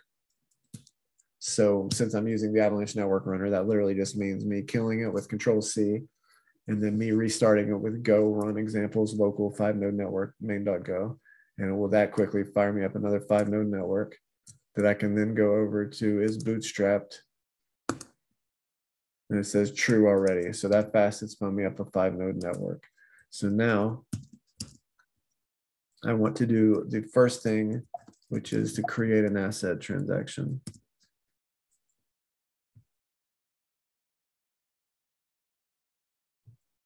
So that was a success. And like I said, it would start with a Y. I knew that because I did this the other day. They're all deterministic, transactions are. So if you put in the same input, you'll always get the same output. So I know that if I run these commands in a certain order, I'll end up with different transaction IDs along the way that my mind just kind of remembers because I've done this so many times. So now we have this, if we go to get all balances, we'll see that our guy has 507 of that particular token. Now here's what I want to do. I want to make sure that this token is plugged into this transaction. Make sure the TXID is correct because there's something going on here. Oh, do I not even care what the TXID is in here? Okay, I might not even care what the asset ID is. I'm just looping over it and saying if it's not a type 6, which means presumably it's not a mint output, so it's probably going to be a type 7, do this.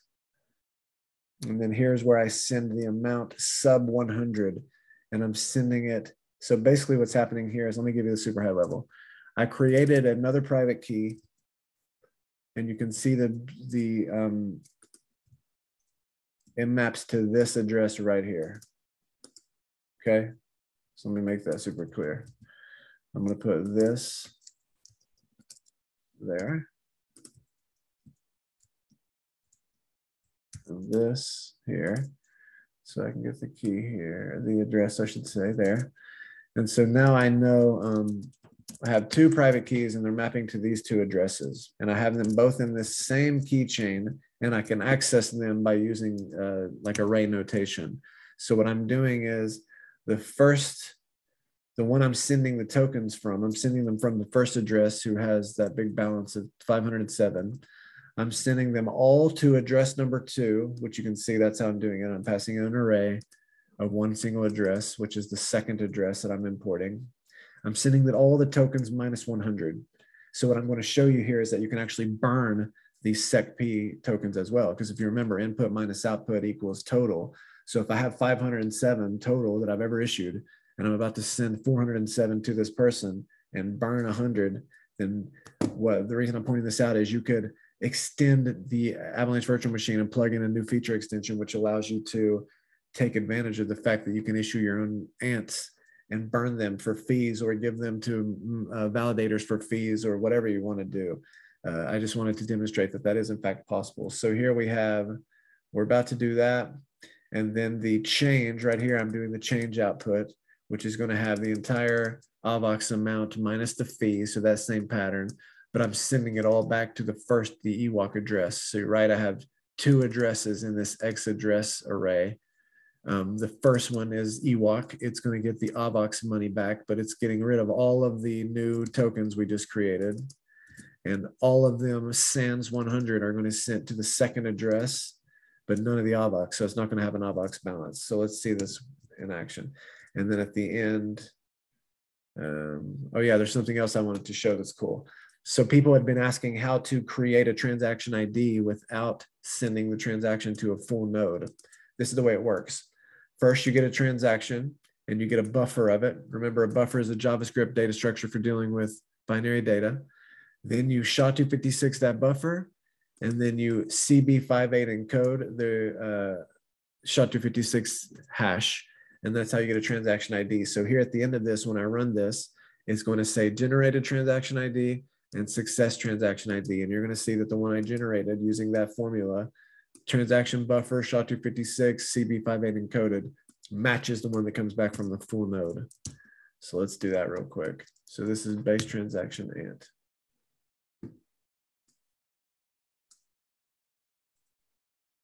So sure enough, generated transaction Z95 success transaction Z95. So they matched. And you can see, like I said, I had that array of 2 addresses. The first one was the EWOC one, and then the second one is that private key I just spun up. So now when I go over here for EWOC, I should see none of these YC coins and minus 1 million nano AVAX for AVAX, sure enough.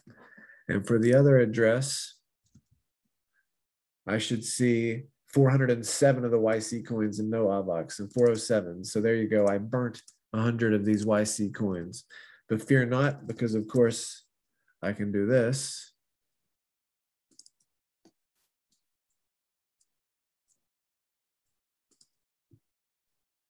The SecP mint, where do I put in the asset ID? So if you remember, I believe I should be able to do this. It might fail, but I think I can come up and just mint a bunch of tokens because it was a variable capped asset, right? So I minted 5, 4, 3, 2, 1 more of them. Aha! So that's pretty cool. And so now there's just a few more transactions. Thank you for bearing with me, dear folks. Now we want to show what it looks like to export and import. So next we're going to do an export transaction. Let's start over. We're just going to show export and importing AVAX, but you can do this with ants as well.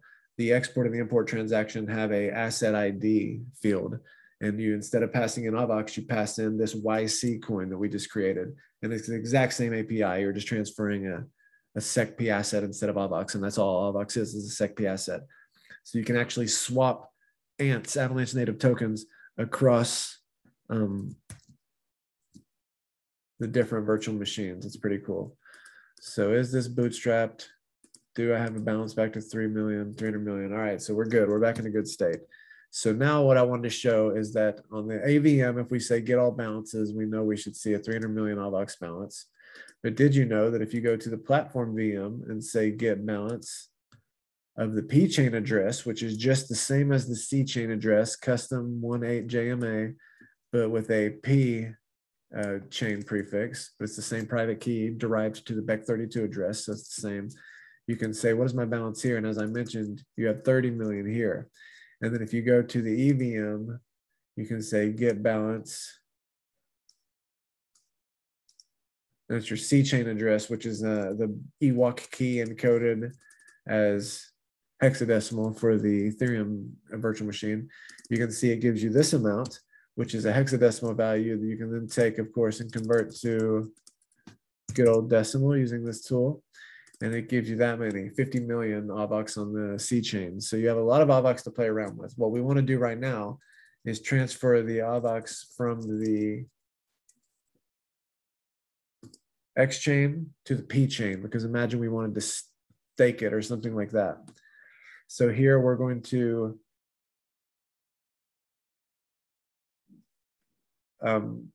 log the hex at the end because I wanted to show you that. And then we're basically going to transfer all of the,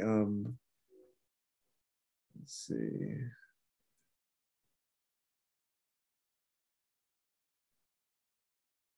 Sorry. We're going to be transferring all of the amount. I just wanted to make sure that that's correct. The amount is the balance sub the fee, right? So we're doing the same thing. We're getting the balance for this one singular address. There's only one. We're importing it into the P chain and the X chain because it's the same key. We just need to be able to reference it on both sides, X and P. We're creating an output. We're setting the balance as the amount, the total amount sub the fee. So we're sending everything over. So that's what we should expect to see after this, just sending everything over.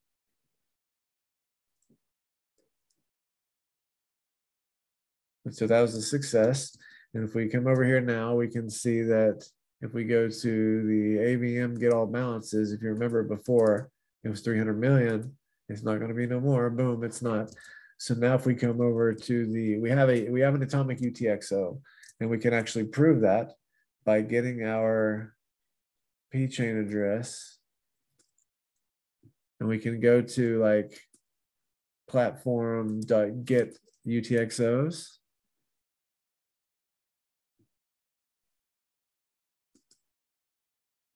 You can say for this address, that's the right address. I actually want to make it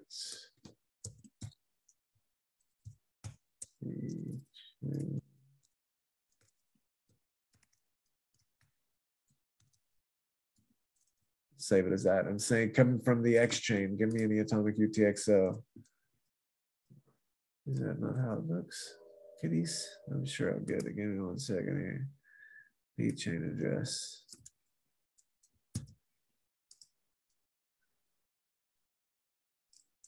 You know what I might need?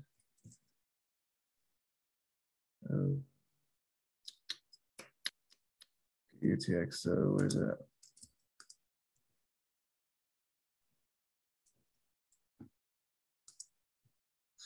I'll just use that for now.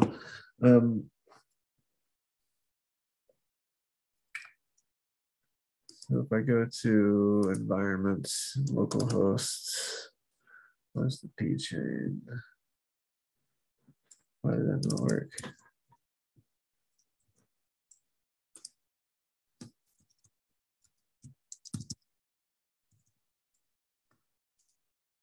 It did work. Okay, so I'm going to say it like that. I like variables better than hard-coded strings. So now you can see this P chain address, which is the same, 118 JMA. It has this one UTXO that's in the atomic UTXO set, right? Because I'm asking for a P chains UTXOs coming from the X chain. So this is an atomic UTXO.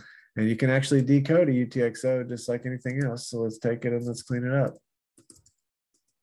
If you look at this, there's a spec for UTXO. And so let's take this and take it over to our whiteboard and dissect it.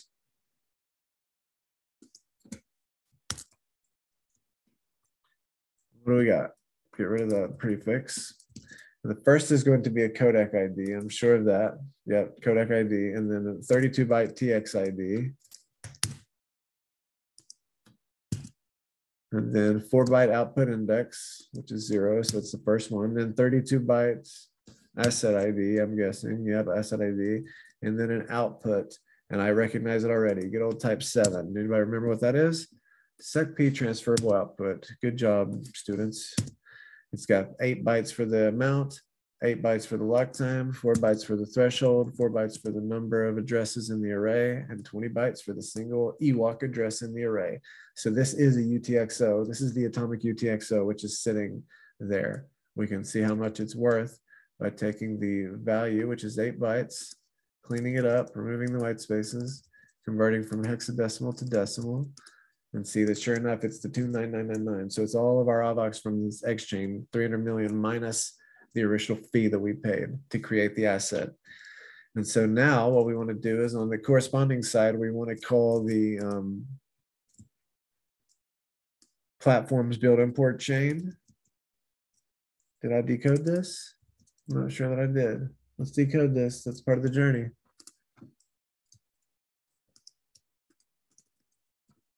So we decoded the UTXO, but we didn't decode the transaction. So we have to do it. That's what we're here to learn. You can fast forward if it's annoying or you don't want to see it again, but I like to do it over and over because it really helps me have an intuition about how these virtual machines serialize. So now we have the 2 bytes for codec, 4 bytes for type ID. So if 4 is an export transaction, 4 bytes for the network ID, 0539, of course, is the 1337 in hexadecimal, 32 bytes for the blockchain ID, that's the X chain on the local network. Now we have the number of transferable outputs. So that's interesting, there's 0. Okay, no outputs on this time.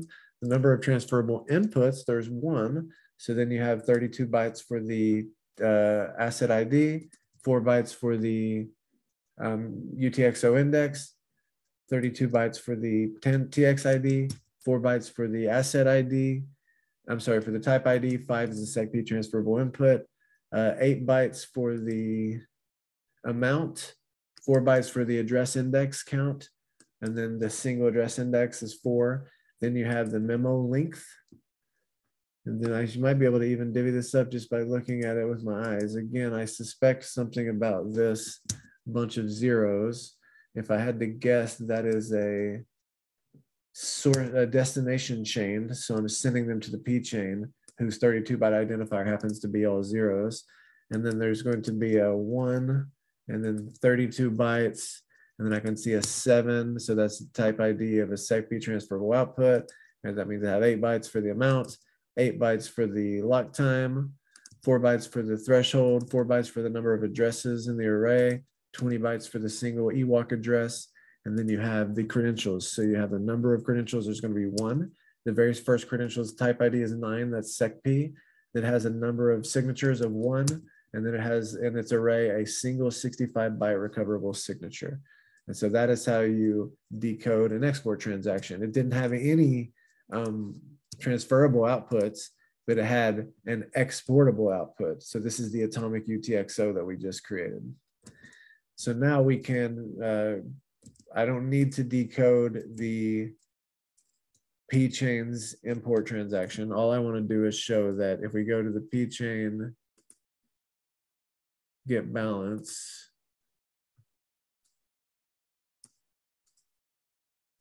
there's that amount.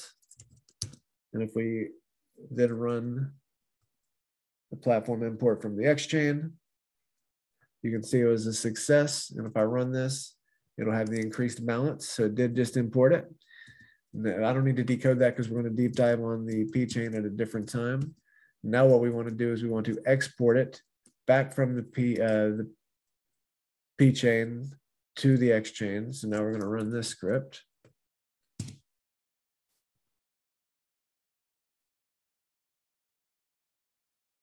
And so that was a success. If I come over and check the balance now, now that address on the pchain has no balance, I could go look, and there's an atomic UTXO for the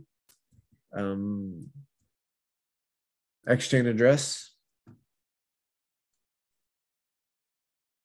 So if I get over here and get UTXO, I want to go to the AVM and say get UTXO.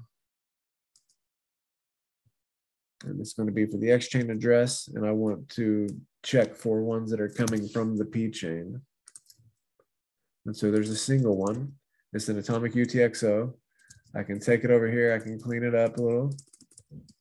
I can take it to the whiteboard to dissect.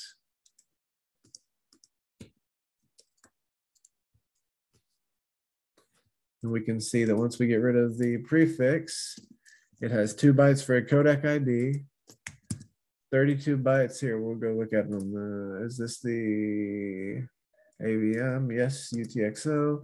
It has a codec ID. It has 32 bytes for a transaction ID. It has 4 bytes for a output index. It's going to have 32 bytes for an asset ID. It's then going to have 4 bytes for a type ID. 7 is a SecP transferable output. It's going to have 8 bytes for the amount, 8 bytes for the lock time, 4 bytes for the threshold, 4 bytes for the number of 20-byte addresses in the array, and then a single 20-byte EWOC address in the array. So that's the atomic UTXO, which is waiting to be imported back into the X-chain. And then so that is with this step. Let's make sure it's looking all good on the insides. Everything's looking good here. We got the singular key. We got a memo. We're importing everything properly and we're logging it. So now if I come over to the AVM's get all balances, it says it's a success. And now look, we have more than the original 300 million because we have what we sent over from the pchain just now. So that is literally everything. If you made it that far, you are an absolute outrageous champion. And so now you get a sense of how VMs fit into the Avalanche ecosystem. What exactly is a VM? It's the application level logic of your blockchain. What does it do? It helps guide the state transition functions between the different states by providing input from the users. And so I think that's it for now. Maybe a little bit of a alpha of something that's on the next build of AJS. Should I do it? Should I do it? Check this out. If I restart the 5-node network,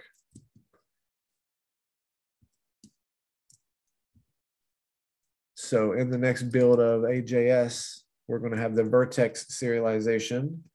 So vertex, remember I told you a vertex is to a DAG as a block is to a linear chain. It's a connection of a collection of transactions.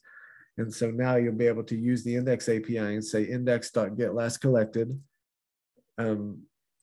getLastAccepted, I'm sorry, index.getLastAccepted, and it'll give you back a data structure of bytes that you can then decode into a vertex. And then you can say, it'll give you a number of parents and a parent ID, and then you can fetch get container by index and give the parent's ID, and then you can decode that and get all the transaction out of it and get the next parent, and you can actually reverse traverse the DAG from the outermost leaf vertex all the way back to the Genesis vertex. And so that's what you're seeing here. I called it, and now you'll look in this. This is arrays of transactions. You'll see export transactions, import transactions, base transaction, create asset transaction. These are, each one of these is a vertex. You can see the height here at the top. It's slowly counting down. And then this is a vertex data structure. It's got the codec ID, the blockchain ID, the height, an array of parents. It's got an array of addresses and an array of restrictions. And so this is a reverse traverse of the DAG. And so this is on deck in the next build of AJS. All right, if you guys made it this far, you're an absolute out of this world champion. Thank you so much for all your support. It's been a really great journey so far, and we're just getting started. So we'll be back next week with more great Avalanche content. Thank you so much.